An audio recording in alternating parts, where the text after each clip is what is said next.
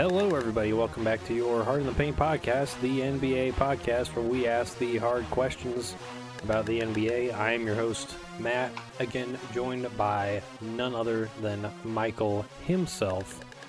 And today, on this wonderful 4/29/19, we have some unfortunate news to announce, of course. But before we get to our first round matchups, as well as some post-Avengers talk, as well as story time, I'd like to give a special shout out to our sponsor. It's actually a really big sponsor we've just landed for this Heart in the Paint going forward. I'm super proud to announce that LeBron James himself has sponsored our Heart in the Paint podcast. And he actually sent me a pair of his 16 low medicine ball variety shoes, which you can pick up, of course, at Nike.com or your favorite footwear store, online or in stores. Absolutely fantastic shoe here. You can even just see, it will focus how fantastically huge these Zoom Air units are in the forefoot and the heel. It's got some great stitching features. I really like the toe strap. Of course, it's got the nice kind of prime knit feel, as well as some actual leather on the shoe. So you too can pick this up at your local store, or you can be like me and get a discount code and use Hard in the Paint when you check out at Nike.com for 15% off your order. And with that, let's hop right into some bad news. I hate to bring the bringer of bad news, but potentially the best sixth man of all time, John Havlicek, has unfortunately passed away. Great historic career by maybe one of the lesser known people in the NBA when it comes to like sort of casual fan base, because he's not like a Bill Russell or a Wilt Chamberlain or a Charles Barkley guy, but he was just a super solid all around dude. Great player. So unfortunately, Father Time's still undefeated. And on top of that, let's just hop right into it with some sort of overall comments that I would like to make with the first round. And that is, it seems like the experienced team won all of their games. We look at Golden State has more playoff experience than the Houston Rockets. They won. We look at Boston, more playoff experience than the Bucks. They won their game. As well as Toronto, more championship experience, beat Philly. So pretty interesting that the rings are winning so far. If you win straight rings, which of course makes tonight's matchup with Denver and Portland super interesting, because both those teams have no rings, right? So that ought to be fun. That was just my high meta level chain I found, the common link between everything. But what's your at-a-glance view of these second round playoffs so far, Michael? Well, your theory sort of breaks down with the Denver-San Antonio Game 7. Whoa, I'm talking just round two. Just round two. Hold on. How convenient. The big thing, I guess, was the best player in each matchup tended to dominate. So Houston, Golden State, Game 1. Again, I think we have to take these Game 1s with a grain of salt after the first round, where the Magic and the Nets came out really fiery. But Kevin Durant, by far, looked like the best player in the NBA. I think he's overtaken LeBron now. Yeah, I think I was going to kind of mention this later, but I think the Clippers series really ignited the Mamba mentality of KD almost. It seems like he's really almost ascended what is kind of typical, almost casual behavior to the game.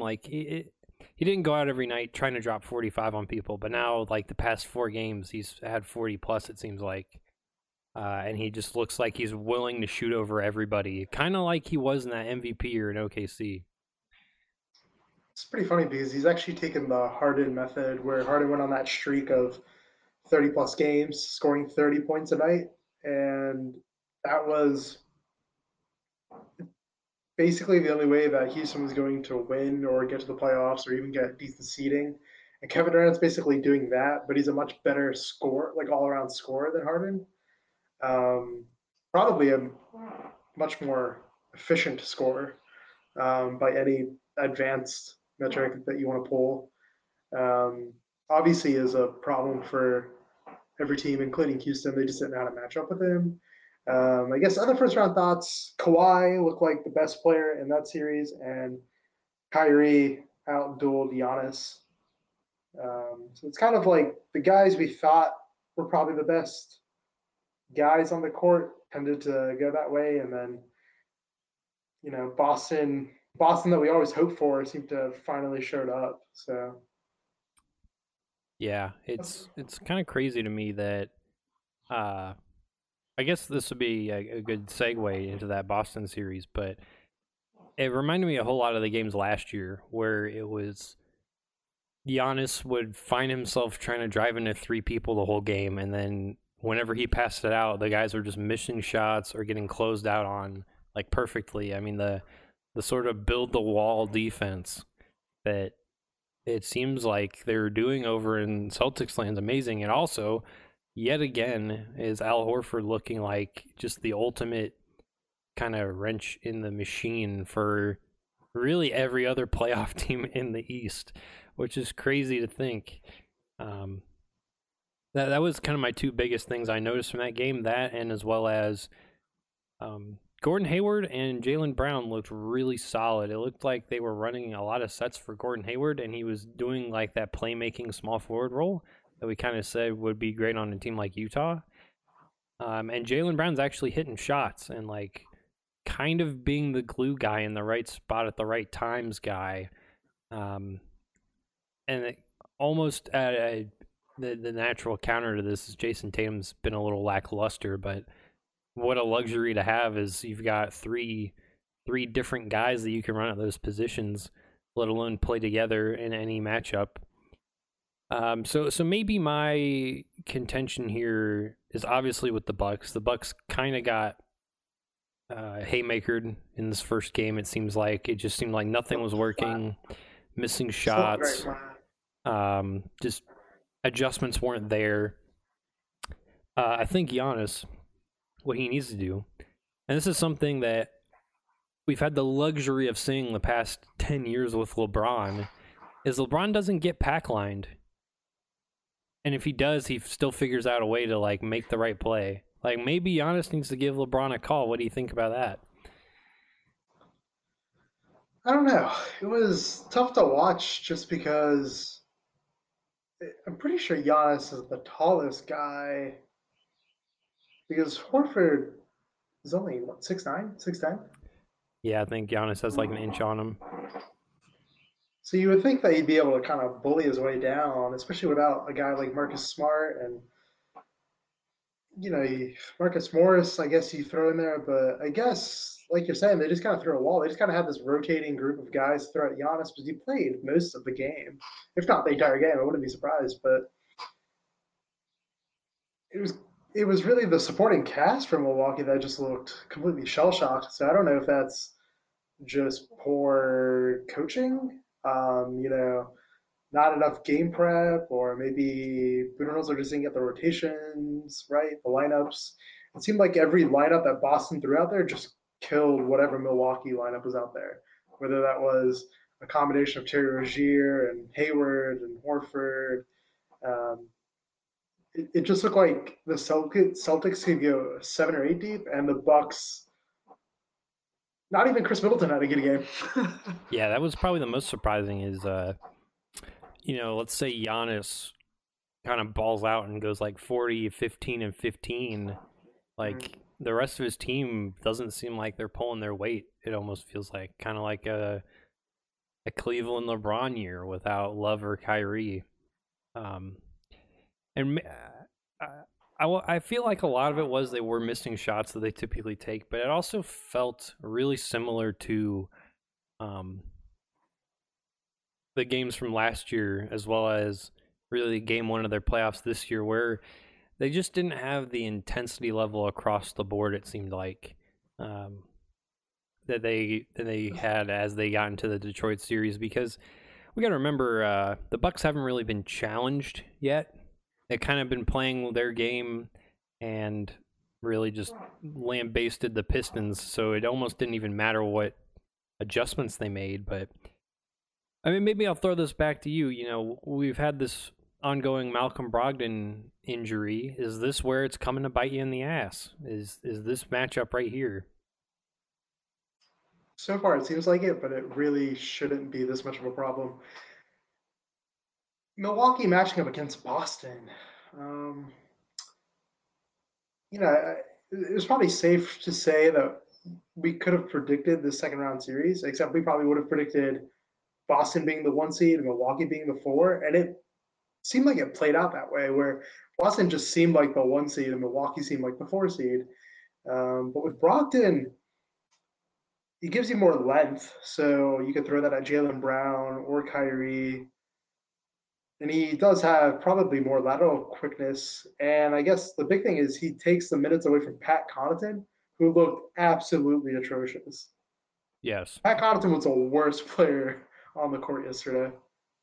Yeah, I thought George Hill gave him some good minutes, but I think you almost got to run like four guards with Giannis in this matchup, because um, Boston is so good, and you saw them do it the entire game where they would take a shot, they'd run four back right away, and just put two of them like at the top of the key just to stop Giannis from going there off the fast break. And like I think the Bucks, I don't have the stats in front of me, but they probably had less than like 10 fast break points the whole game, which is mind-boggling for a guy that can take 3 steps to go from free throw line to free throw line. So that's just a huge coaching win for them. So I gotta say that I have more faith in the Bucks this year than last year. I mean, they've obviously been playing better. They got Coach Bud. Brogdon could come back at some point, so that'd be a huge boost. And Bledsoe obviously has some revenge game in him at some point. But it really just a big blindside. It felt like I almost turned it off at the end of the third quarter. I was like, this game just felt over real quick to me. Yeah, I don't know if it was. I wouldn't say I was. I was surprised by the result. I was surprised by how bad Milwaukee's guards were, and also their bigs. So Bledsoe was bad. Connaughton was trash. Chris Middleton looked off. Mirotic looked bad. Lopez looked off. I mean, it's like that's 6 guys. The only one that looked like he was even like halfway confident to playing in that series was Giannis, who is basically having his career year, his coming out party year. Um, I don't know. Either Milwaukee has to figure out who's going to play the 4, their 4-5 matchup, and keeping two bigs out there. Otherwise, they have to go the opposite way and go small ball and throw Giannis at the 5. But then I don't know who you put at the 4. Mirotic? You can't play Giannis against Then you Horford, can't. it feels like. I don't know, but you can't go big because they're just getting killed. Yeah, it felt really bad because there's a lot of times I was watching that where it ended up being Giannis would guard Horford or like offer a switch or something. And, Giannis is kind of a roamer when it comes to the defensive end. He doesn't Yeah, really want to like exactly. ISO on someone. If they saw a Thon Maker, this might be like a good series for Thon Maker. Just kind of an athletic 4-5. You don't really need him on the offensive end. You just need him to play good defense and clean up on the boards. Yeah, that's a really good point. What do you make of Boston possibly pulling the greatest flip the switch hoodwink in NBA history? I think this is something we can't overlook. For the probably since December, really, we were all like, Boston's in a tailspin. Kyrie's calling LeBron about leadership. Everybody's on a different page.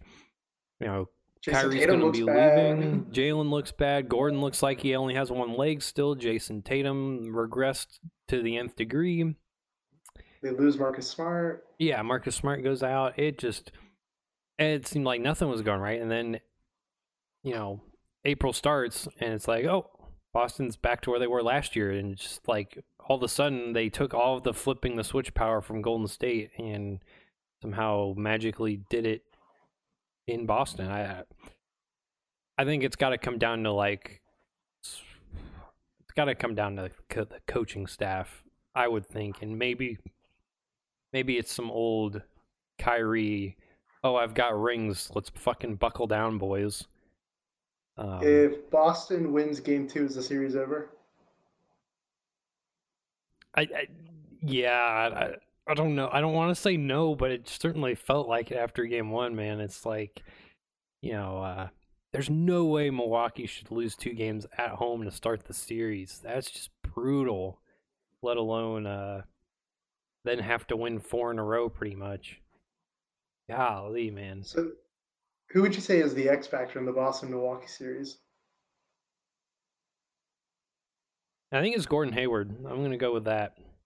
I think we've seen what Kyrie and Al Horford are going to do. They're kind of your consistent, stuff. But Gordon Hayward getting into those pick and rolls, putting like Sterling Brown in like sort of defensive scenarios, and then like just passing to whichever side of the court Giannis isn't on, it seems to be working okay.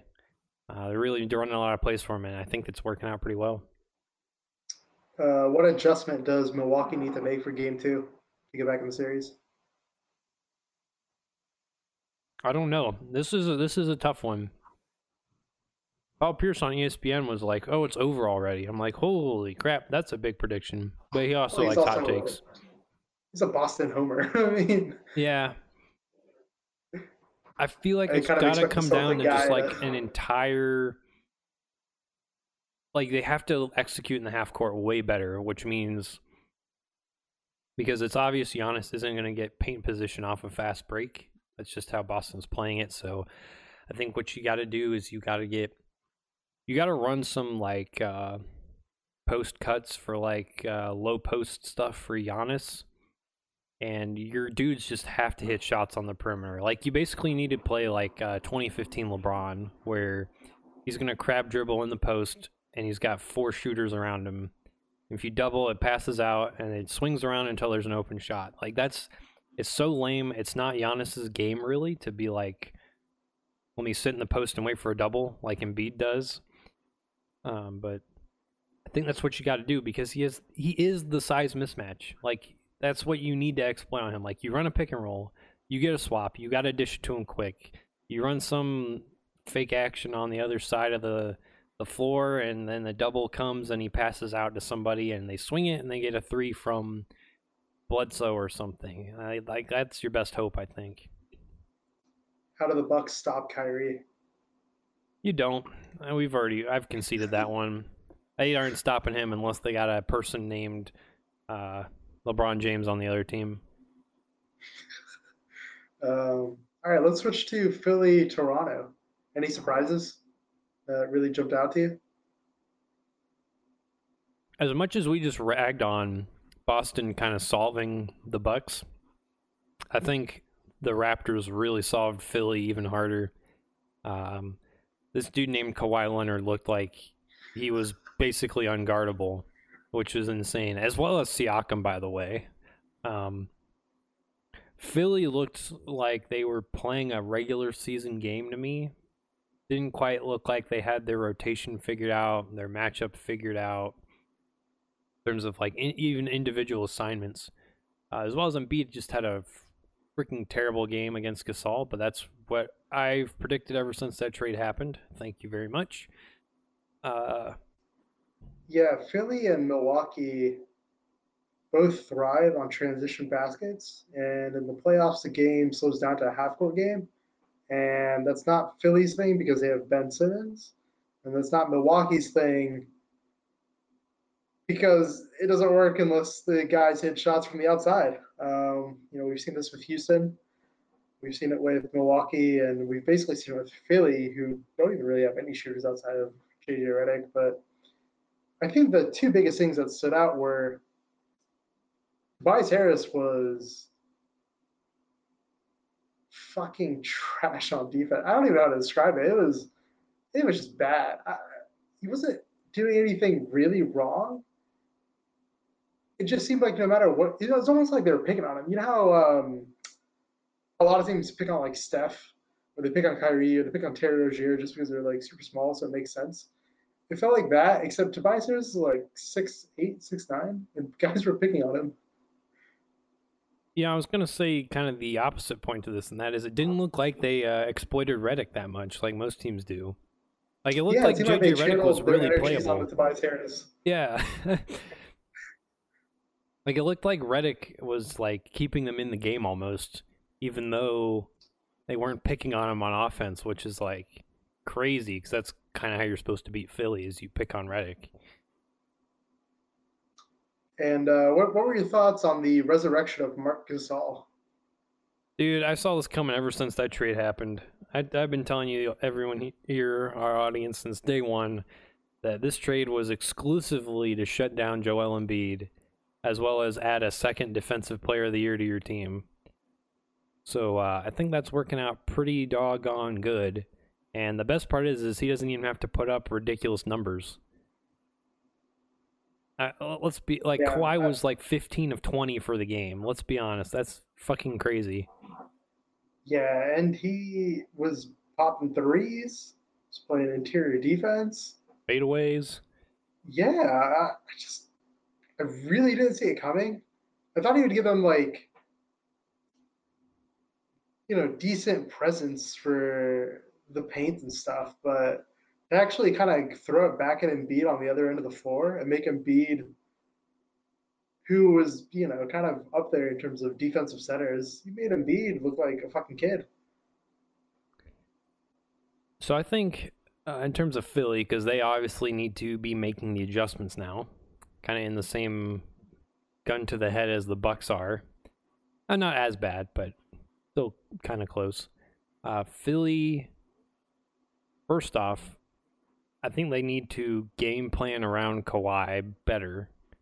And I'm not gonna say this the way you're thinking of it in terms of like offense defense. What I'm thinking of is that one. It must have been the year Kawhi got hurt, where I think it was in the round before they played Golden State. The opposing team, I don't Against remember. Houston. Yeah, I think it was Houston. They would just put whoever Kawhi was guarding in the corner and just take Kawhi out of the play. You remember this where Oh, they would just take they, that fourth player and just run him all the way across the court, and Kawhi's got to guard his man, right? yeah, they basically tried to isolate Kawhi from being a help defender, which is kind of what Giannis does right now, where Giannis isn't actually guarding the ball handler, but he's basically guarding the worst offensive player on the other team, so that way he can do help defending. And that's why I don't necessarily agree with you, but I mean, feel free to keep going with it, flush it No, out. it's a total strategy, I think, because in this case, what you want to do is let's say that the way you I don't know how you actually execute this X and the nose wise, but theory wise, what should happen is you end up playing 4-on-4 on offense. If you're taking Kawhi out of the game on offense, not out of the game, but let's say out of the game half the time, and let's say whoever he's guarding is, you know, Jimmy Butler or Tobias What? Harris. Who is he going to guard that would be out on the perimeter? That's the problem. That's why I said I don't know how the X's and O's work, but the theory seems okay. On top of Matt, that, you're an engineer. It's not about theory, it's about application. it's all about the theory here. That's why we haven't been picked up by ESPN yet. So I also want to say that it seemed like Simmons was intentionally trying to guard Kyle Lowry, which felt like a what the heck matchup move to me. Yeah, it felt like a waste. Put Ben Simmons on Kawhi, Brett Brown. Yeah, I'm like, or even on Siakam, like, what the heck are you doing, dude? Oh, that's not a bad idea. Although I do think you need to shut down Kawhi more than anybody. Because Kawhi is a problem that they just don't know how to deal with. Because you can't put Jimmy on him. Jimmy just looks too slow. Tobias Harris looked fucking awful. Embiid's probably not healthy. JJ Redick's too small. Mike Scott, I think, got injured. Yeah, he did. So that's a big deal. TJ McConnell is hella short. Korkmaz? But are you going to play Korkmaz like 25 minutes a game? 30 minutes a game? I don't feel like it has to be Ben Simmons. Yeah, I think so too. But they obviously didn't do that for at least half of that game. So that's a pretty big deal. Well, that was like a total WTF move. That was actually, I wrote that in all caps on my sheet here. It's like WTF move. Um, and now it really just comes down to, I think if the Raptors get in a rut, they can just pick on Redick, and that just like would absolutely kill Philly. Like we said earlier, they didn't even really do that much in the game. Um, And it was also crazy that Ibaka got to kind of play that roaming defender too at the end of that game, which was really sad. So I feel bad for Philly, but at the same time, they should have enough talent and pieces to make it work somehow. I mean, sure, Kawhi's like, maybe we say Kawhi is the most talented player in the series, but then like the next talented's got to be Embiid, right? Yeah. Like Danny Philly's, Green really close though. yeah, but Philly's like got the like fourth, fifth, and sixth most talented person in this matchup. Yeah, but it doesn't matter if they don't know how to play with each other.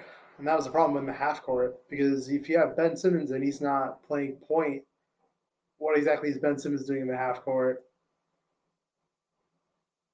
I mean, that's just wasted space. And then I don't, I don't know. It's almost like Philly is either too small or too big. I haven't quite made up my mind. So do we start knocking Brett Brown for being a bad coach yet, or is that too early of a hot take? Like I said, game ones, I've learned my lesson with the Magic and the Nets. You know, keep it in check, but don't overreact. Um, if they're decent coaches or if they show that they have any potential, they'll figure out some adjustment. Because obviously Brett Brown is going against Nick Nurse, who he himself doesn't have exactly like a high amount of head coaching experience or even successful playoff experience. So, it's not like you're going against Greg Popovich, who actually had a really poor night in Game Seven. But who would you say is the X factor in the Philly Toronto series? The X factor for me is probably Jimmy. And I'm going to say this because it feels like he should not score like the entire series. Like you got to punch through Danny Green, you got to punch through Kyle Lowry, you got to punch through Kawhi. Like you ain't getting any post possessions on those. Like you're not faster than all three of those guys. There, two of them are longer than you. Like it seems like a really rough Jimmy series. So if he scores like more than 20 a game on like pretty decent shooting, I'd say they probably win the game. And the big thing is, apart from JJ Redick, Jimmy's kind of the only guy that can actually play in a half court offense consistently. Yeah, that's a big deal. Is the half court consistency is just not there. So let's segue What over adjustment could Philly make to the Philly for game adjustments. two? Yeah. So Philly, I think, like I said, try the Kawhi Leonard offense. You know, like like they used to do what was his name? Tony whoever defense where you just leave the guy wide open. Oh, Tony Allen. Tony, yeah. It's the exact opposite of that pretty much. So try that for like a handful of possessions just to see if it works. And then I would be tempted to really change up your starting lineup. Because I think you can afford to play like TJ McConnell on Kyle Lowry. Oh, interesting. Who would you take out of the starting lineup? I would take Tobias or Jimmy out, I think. Bench Jimmy for TJ McConnell? It feels like a really good matchup thing, though. You're just trying to lose a series? I'm just trying. I'm just trying to experiment, man, because that's what it feels like they got to do. They just got to freaking roll some dice and I hope something mean, there's works. experimenting and then there's absolutely wrecking team chemistry. You want to make Jimmy Butler the guy who destroyed all of Minnesota come off the bench? I'm not sure his ego can take it. Well, if he wins a ring, is it worth it? Who do you think has the better chance of getting back and evening the series, Philly or Milwaukee? I think Philly does. One, Really? they're not. They're away right now, so that helps a lot. Obviously, um, I think there's just too much good talent on that team to fuck it up that bad. Like I can say that with the Bucks because Giannis is obviously head and shoulders, literally above everybody else. But their second and third guy is just leagues apart from that. Whereas Philly, at least, it has like a nucleus or like a centroid of talent that should all be able to click together. But Mhm. something is going wrong there.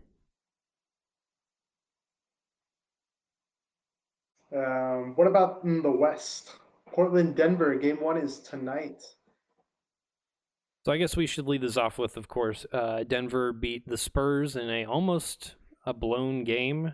Uh, they were up at like 15 or 16 at one point. It went down to like a 2 point game, and then the Spurs didn't foul and do normal end of DeRozan, game behavior.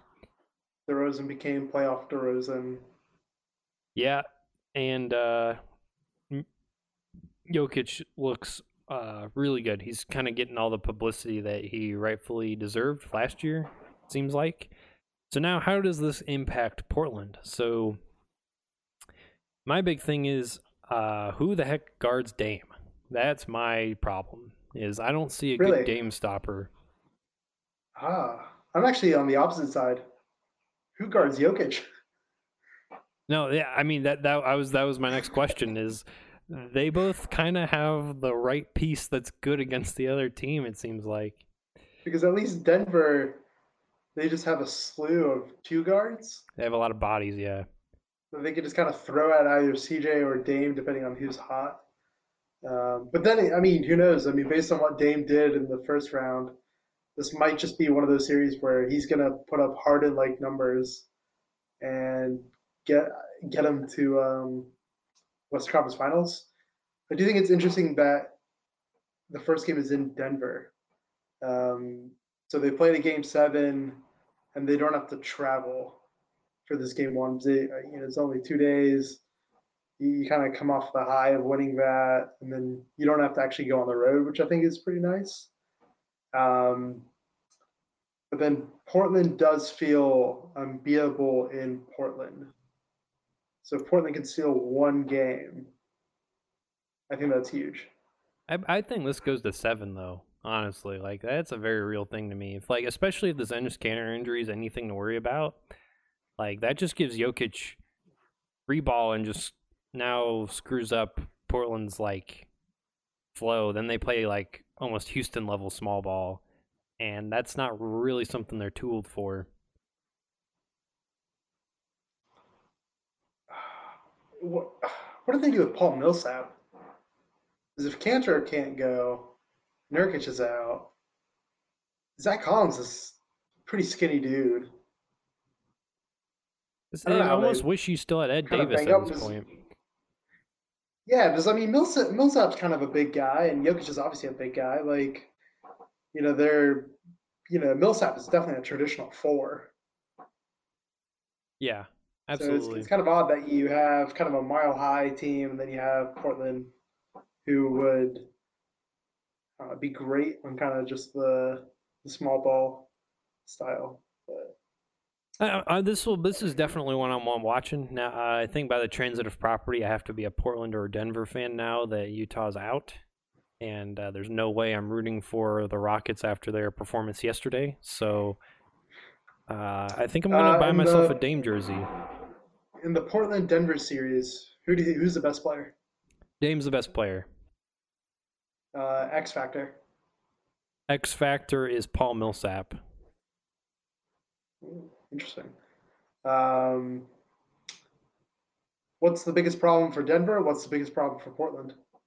So Portland's biggest problem obviously is going to be Jokic, but more importantly, it's going to be how they try and space him out of the floor. Um, if Cantor's there, they can kind of play a very traditional game. He's not there. You've got a real issue, especially if Denver traps the OKC kind of did to Dame in some of those games. So then it kind of comes down to CJ McCollum being the guy that Dame passes it to, and then he plays 2-on-1 with somebody. At the same time, is the supporting cast of Mo Harkless and Evan Turner and kind of those middlemen compared to people like Will Barton, Gary Harris.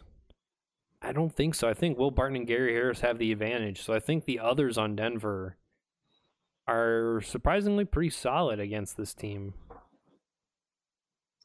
I'm really interested to see how much shit talking Dame does and whether that gets into the heads of the young guys like Jamal Murray and Gary Harris, um, as well as if IT4 gets any playing time, or is he completely out? I feel like they were scared to play him in the Spurs series for some reason. I think he still does have that hip problem, so maybe he would get spot minutes if somebody really screwed up. But they have 3 2 guards that can also play point guard, so IT's kind of pretty low on the pecking order. Even though we never really got to see him play, if they had a healthy Michael Porter Jr., does that kind of push you that Denver might actually win in 5 or 6 games as opposed to maybe 7 games? I could see 6. But it's so hard to evaluate a guy we haven't seen play. And my best idea of him would be I don't know. Modern Paul Millsap. I was gonna say a 6'9" Malcolm Brogdon, kind of does it all. Okay, But not like Blake. Not like Blake, because he's not like a dunker, right? He's just like a all around good player. Like he can pass, he can shoot. I mean, is Blake really a dunker anymore? Well, he's got one leg, so that's not helping him out too much. Speaking of one legs, the number one debate, of course, going around NBA Twitter is James Harden's one legs that keep sticking out when he shoots threes in this fantastically horrendous game 1 to watch. I think this was the most poorly officiated game of the playoffs I've seen so far. 6 minutes in the first quarter, I was already like, there's a makeup call, and I couldn't believe I was thinking that already. In terms of the debate, however, to settle the Twitter questions, my hypothesis is some dude made a pretty good case for this online I was looking at today. And he took Harden's 3-point shot from the past 3 or 4 years, as well as when he was in the 3-point contest, and just kind of made a quick, flipbook video of all of them put together, and then the threes he was taking in this game. And you can just clearly see Harden's 5 feet past the line.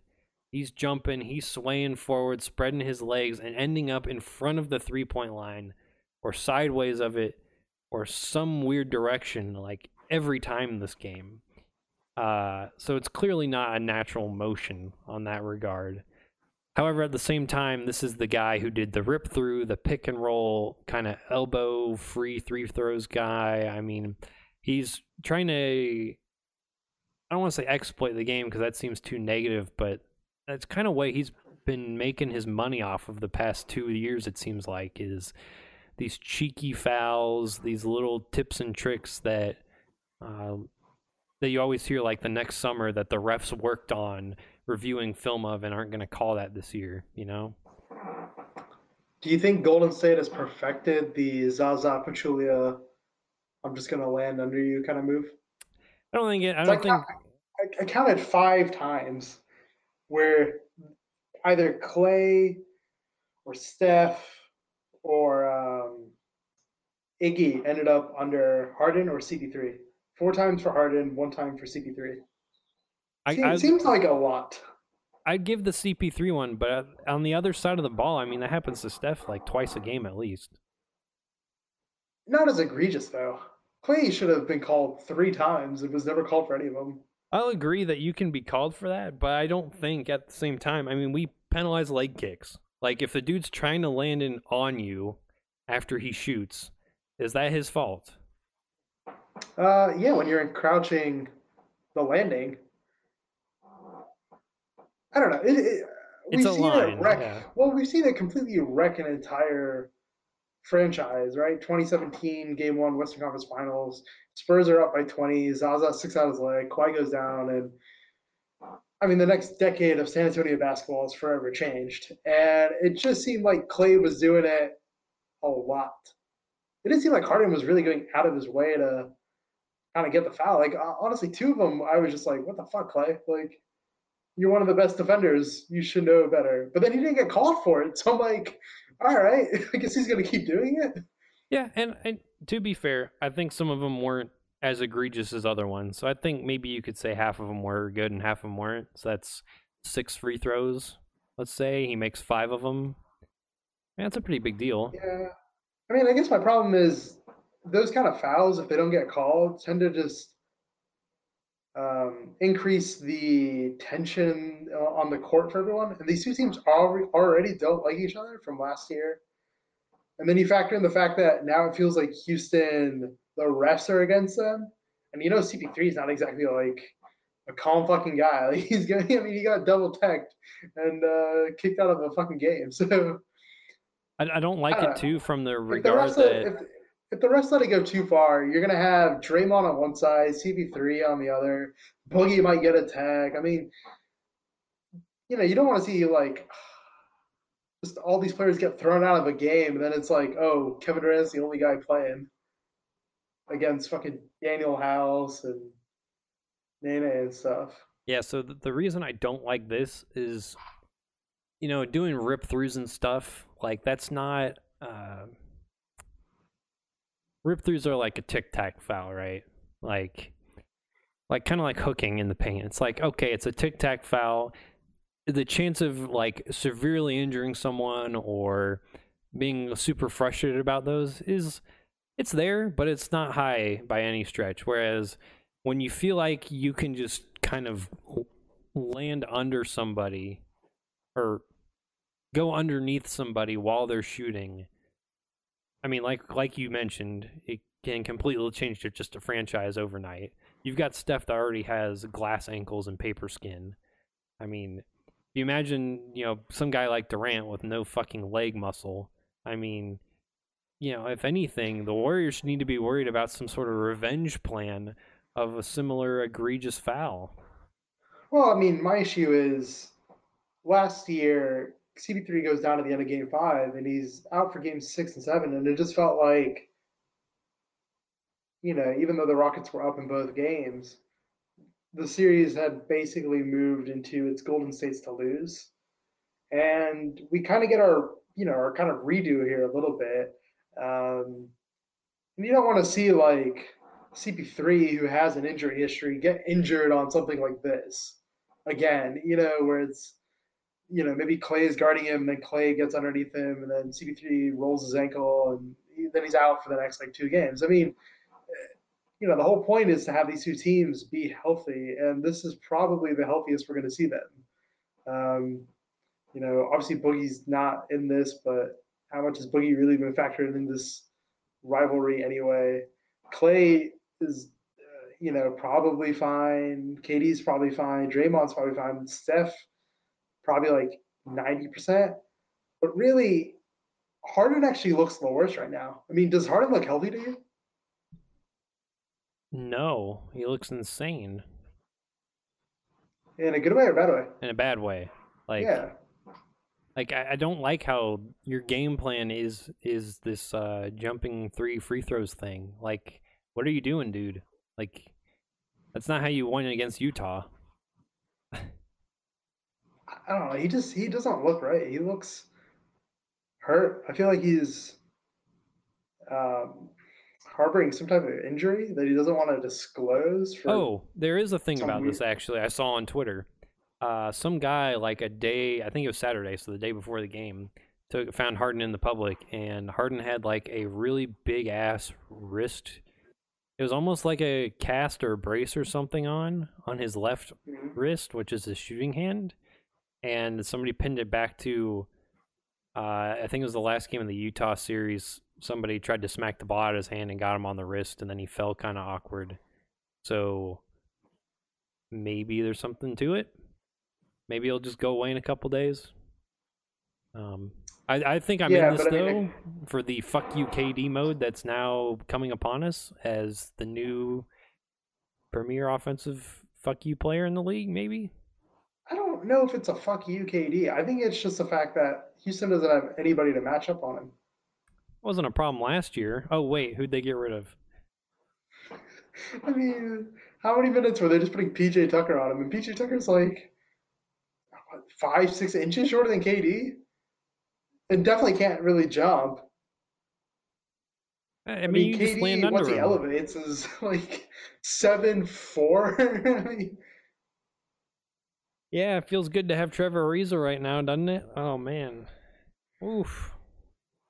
you know who'd look really good is LeBron on a Houston team.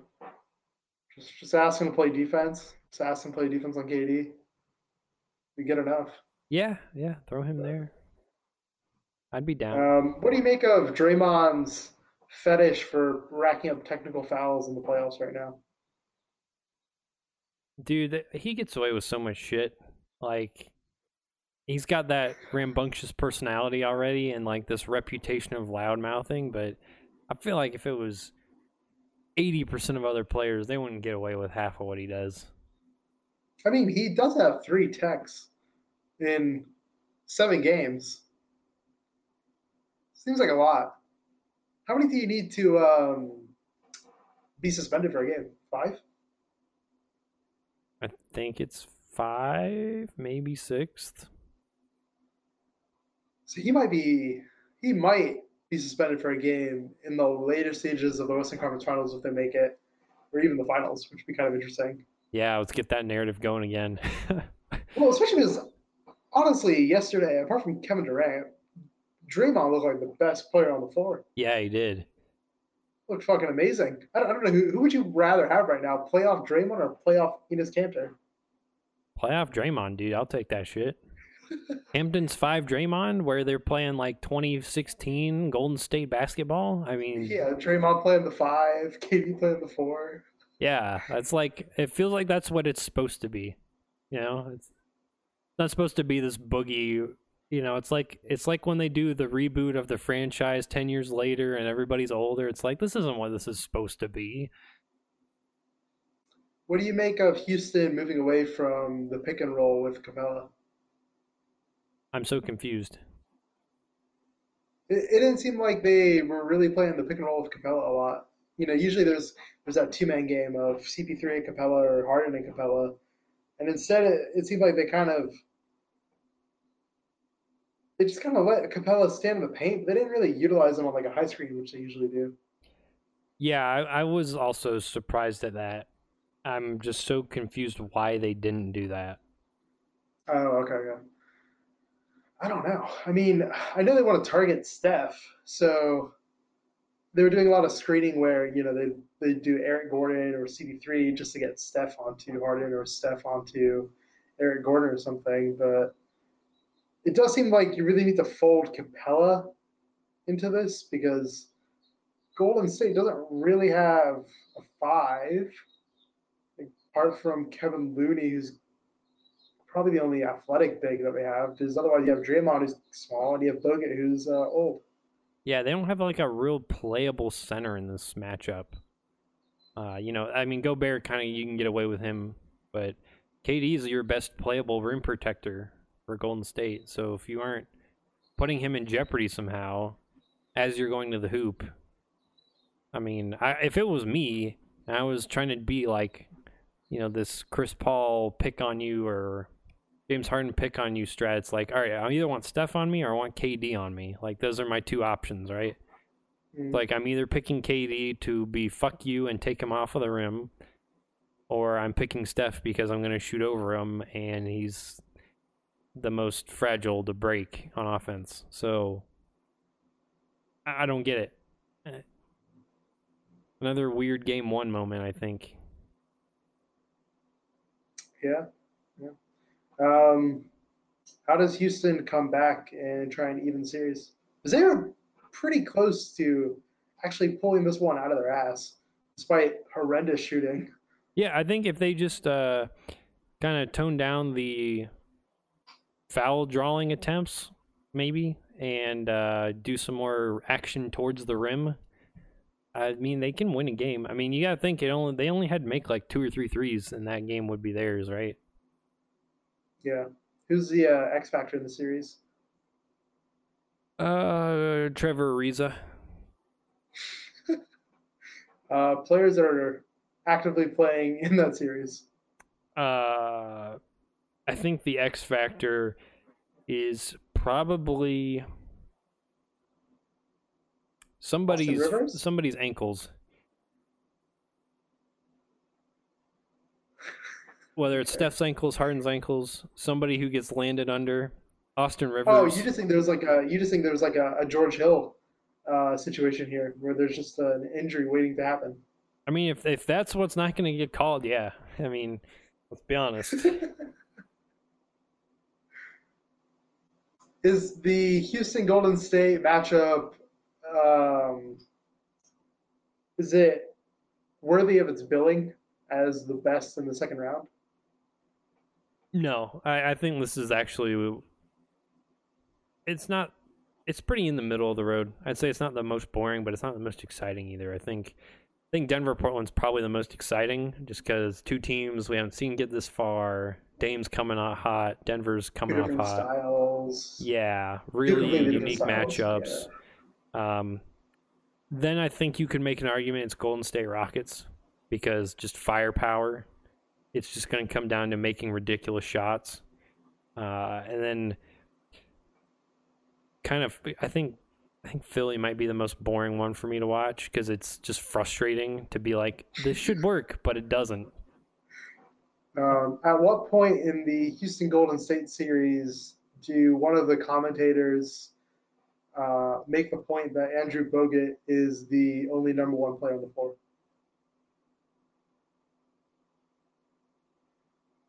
Am I taking an over under on this like 4 times? No, like which game? Which game do you think they first bring it up that Andrew Bogut is the number one pick? Oh, Because none of the others are number one picks. game 4 at home. Wait, no, they'd be on the road. They'd be in Houston. Oh yeah, sorry, game 4 in Houston. Yep, You think that's the Andrew Bogut number one pick it's the party? Andrew Bogut game. All right, that's it for the second round, right? Yeah, that pretty much wraps up all the games. It's kind of nice not to have a game. Oh, I guess we still have games every day, so it's been hard to like. But it doesn't feel quite as claustrophobic. Yeah, it doesn't feel like I have to come home from work and watch games for 6 hours. Like, oh, I can come home, go to the gym, get some dinner, then watch a game. Yeah, and it is nice that we've kind of skinned out, a team like the Magic, who great year, but it's like I don't really want to watch fucking DJ Augustine or Yeah, Indiana, where it's just sad to watch. Um, let's I guess wrap it up with the Clippers. They finally exited, probably way exceeded expectations this season, but Lou Williams had a real struggle there in Game 6. yeah, it was, and Montrezl Harrell too. He got into some really early foul trouble. They just could not get this dynamic duo going at all. Um, Shea and Shamit kind of hung in there a little bit towards the end when Lou couldn't get it going, and it really came down to, I think, uh, they started to. I think they trapped Lou a couple times, and they showed people on him, so he just couldn't get free drives. Like they stopped playing Yeah. people straight up, pretty much. I mean, it also doesn't help when KD has 50. Yeah, I mean, we got the ascended KD, so that's exciting to watch, which is nice. And then, so I was playing basketball over the weekend, and I blew through my shoes. Not quite Zion style, but they're fucking gone, and the soles are completely ripped in half. So Michael needs a new pair of shoes. So feel free to hit us up in the comments on what Michael should buy for fucking shoes to play basketball. Michael, do you have a budget restriction? Yeah, I'm not gonna spend more than like 50-ish bucks. I'm Do you not have gonna a do you have a go brand out. restriction? Are you a Nike Ah, boy? so I'm pretty open to pretty much every brand, even some of the weird, like what's that one like super specific like running shoe? It's like Italian. Saucony, something Saucony? like that. Honestly, some of the Puma ones jumping out at me. I'd recommend trying those Puma ones on because some of those are pretty uncomfortable. As Yeah, I guess I'll I've have to make bought a a trip pair out. myself and I cannot barely wear them because they don't feel good. Who's got the better selection, Mebane or Smithfield? That fucking Adidas and Smithfield is so fucking dirt cheap. All right, Smithfield it is. That Nike story it's gone downhill since the last time I was there, but I really. yeah. Mebbane's all right, but it's going to be more. If you like Under Armour, there's one in Mebane. Well, I guess there's one in Smithfield too, but the one in Mebbane's way better. Um, feel like Mebbane's got more modern stuff. It feels like Smithfield kind of gets Yeah. like 6 months old shit all the time. Yeah, well, I gotta make my decision kind of quick because the next game's on Thursday. So. Oh shit. Well, sponsors send us that overnight shipping, and we'll hit you up. Yeah, so fans out there, if you know of any shoes that prevent you from tearing your ACL, I'd love to hear your comments. No Kyrie fours for this man. All right, and with that, that will wrap up our Heart in the Paint podcast for this wonderful Monday. I almost said Tuesday for some reason. Of course, you can find us in the descriptions below, the links, the emails, all of those fancy things, the thumbs up, the likes, the stars, the emojis, however this forum likes your engagement, we would appreciate, as well as your questions, comments, and concerns. Again, R.I.P. John Havlicek. yeah, rip our John Havlicek boy. I'd like to thank LeBron for sponsoring this episode. We see you at your kids' games with Carmelo, Dwayne Wade, and everybody else. That's a fucking boss move, though, by a parent. Dude, that would scare the shit out of me if I was playing that game. Like, holy fuck. Like, I got 4 NBA Hall of Famers watching me. Like, if I, like, dribble it off my own foot, I'm gonna look like a dang reject.